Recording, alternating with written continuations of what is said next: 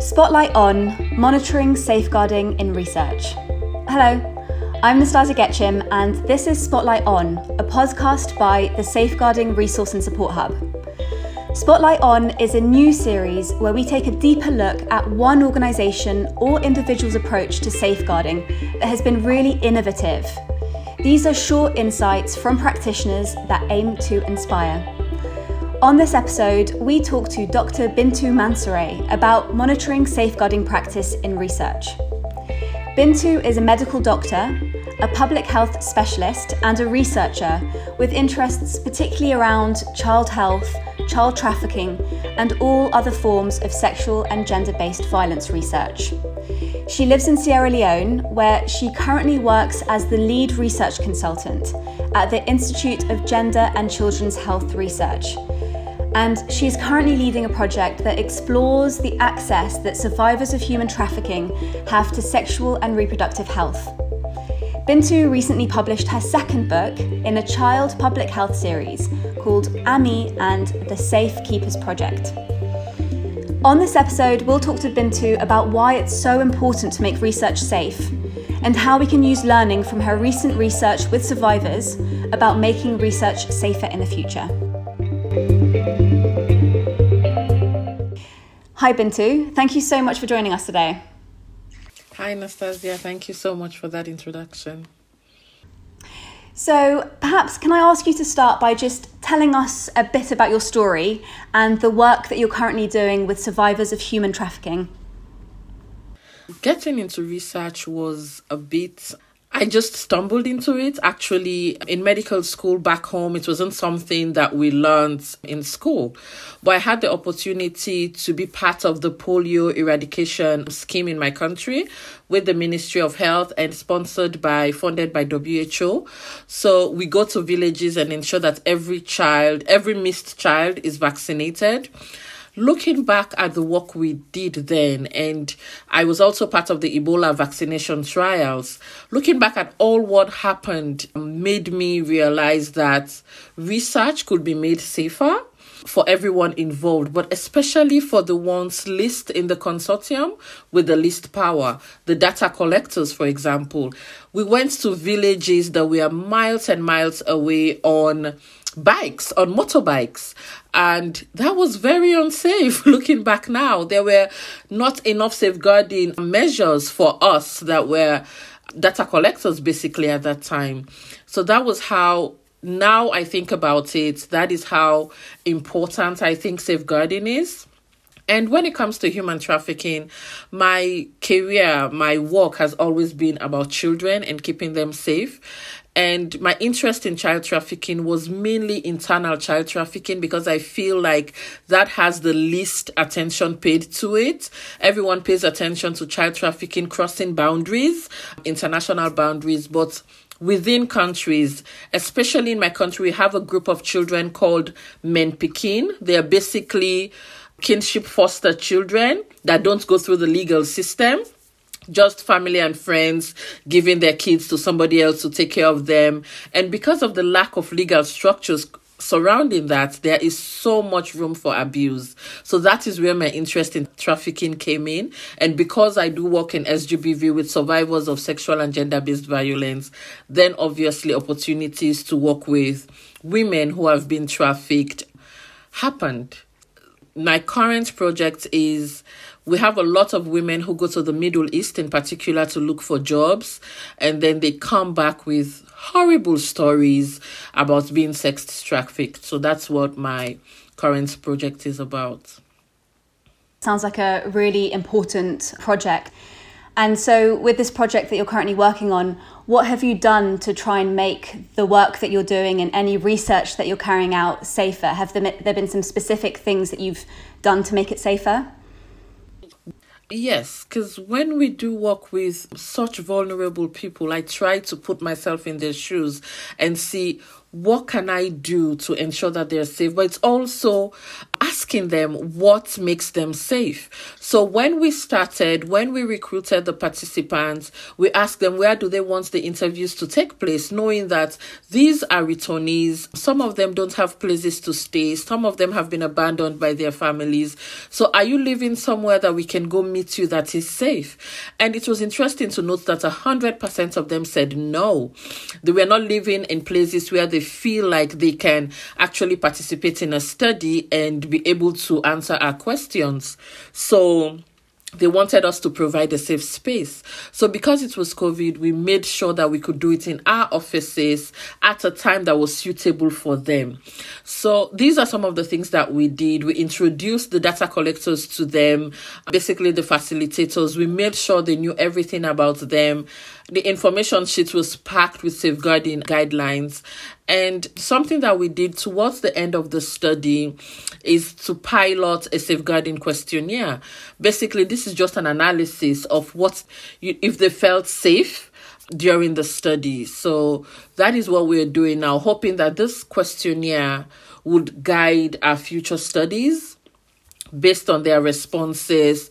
And this is something that we want to do with every study that we're doing to ensure that we make sure that we have learnings on safeguarding from the ones that actually are going through it. Because I might sit here and think that what I'm doing is fine, that I've put in safeguarding measures, but actually it's not enough. These are some of the things that we've done so far. So you mentioned the safeguarding questionnaire.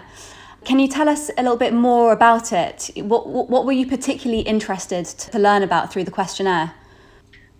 So this questionnaire had a few headings. So the first one is safeguarding understanding, because in our country, safeguarding is relatively new. I know it's new in so many other places, but we're still trying to put up structures for it. So I wanted to know what is their understanding of safeguarding, which from the few answers, it's not much. But the questions under that is, what makes you feel safe in a study? If you feel unsafe at any time, do you know where to report this? Simple questions. And something else we asked was motivation for taking part in the research. Because when they are vulnerable, we've had the stories wherein people who are supposed to help actually use that vulnerability to abuse these women. So what is your motivation for taking part in the study? Were you coerced? Were you promised something? And this is the end of the study. Have your motivation changed? How? Do you realize that this study is beneficial?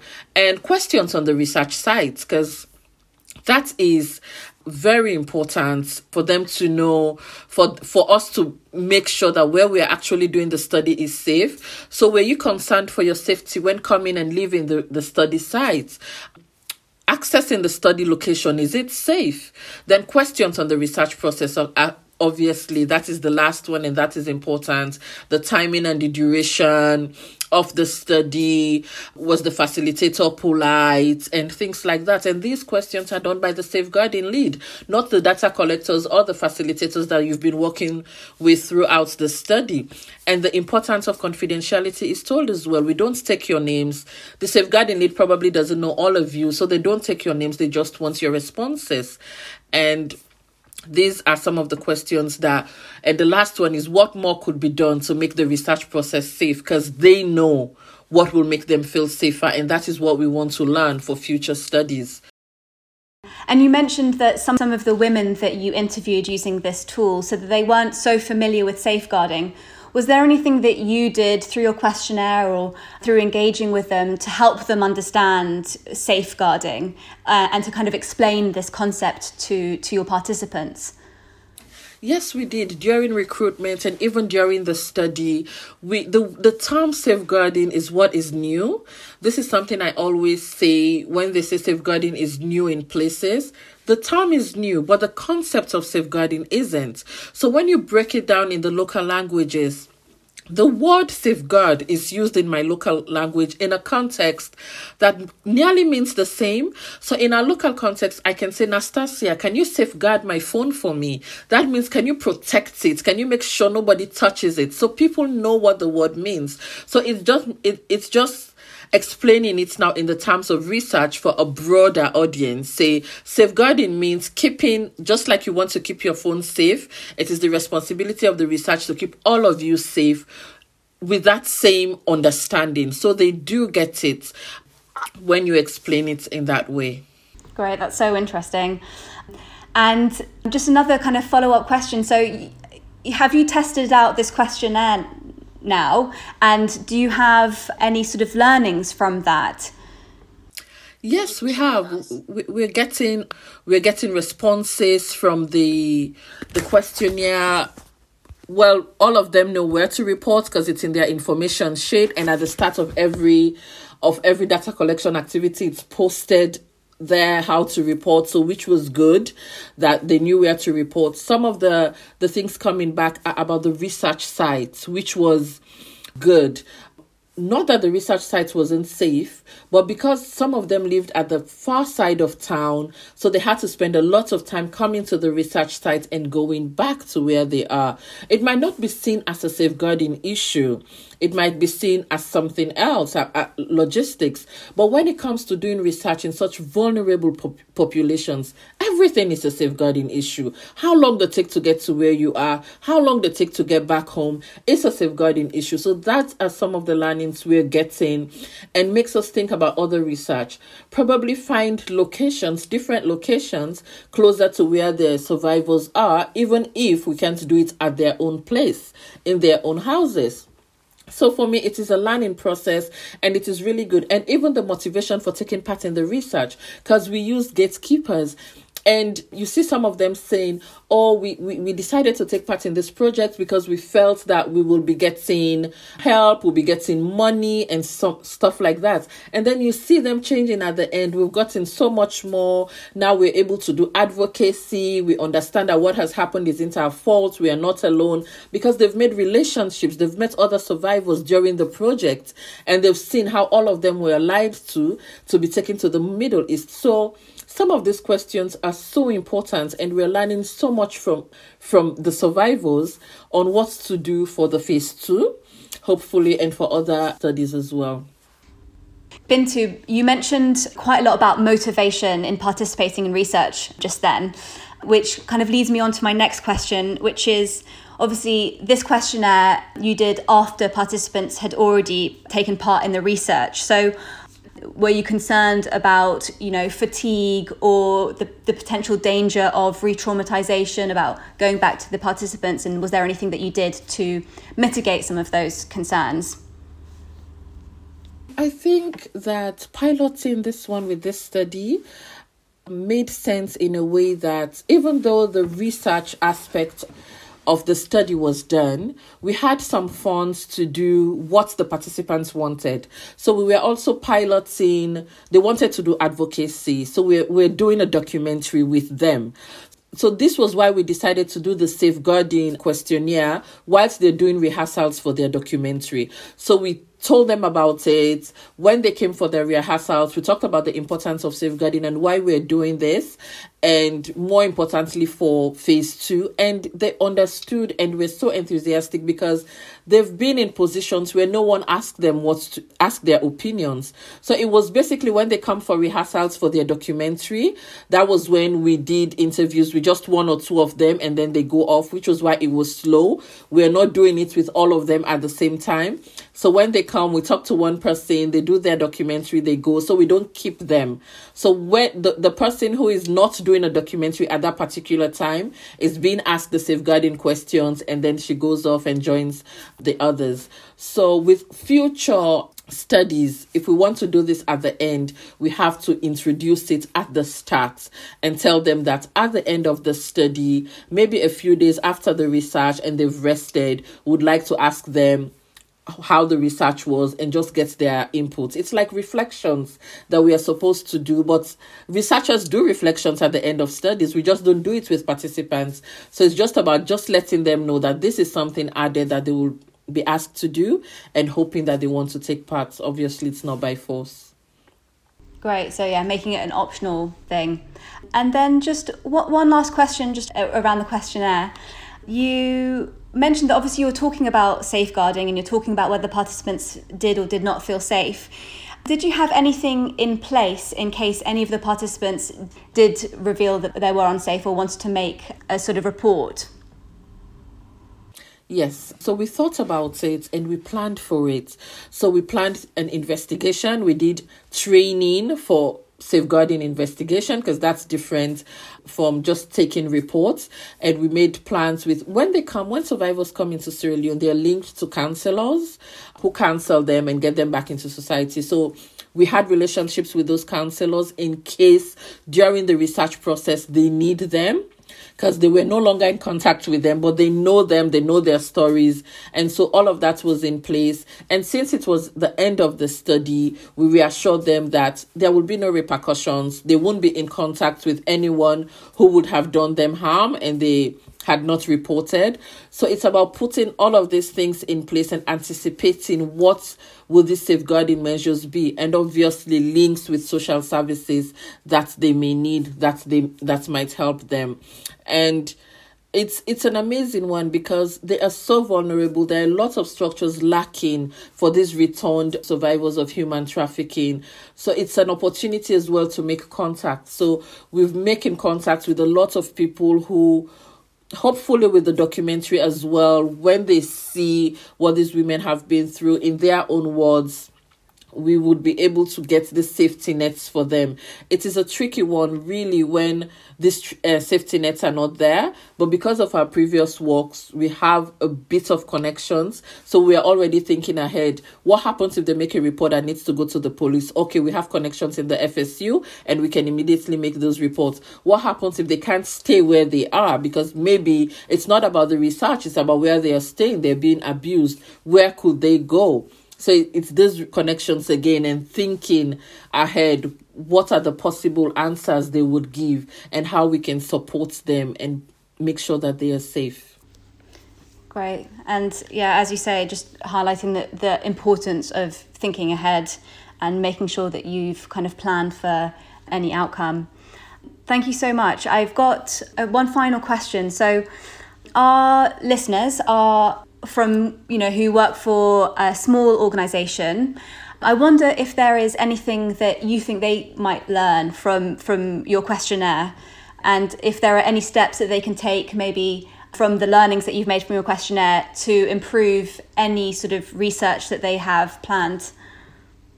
I feel, the questionnaire, I feel very strongly about it. I feel like we have to let survivors know.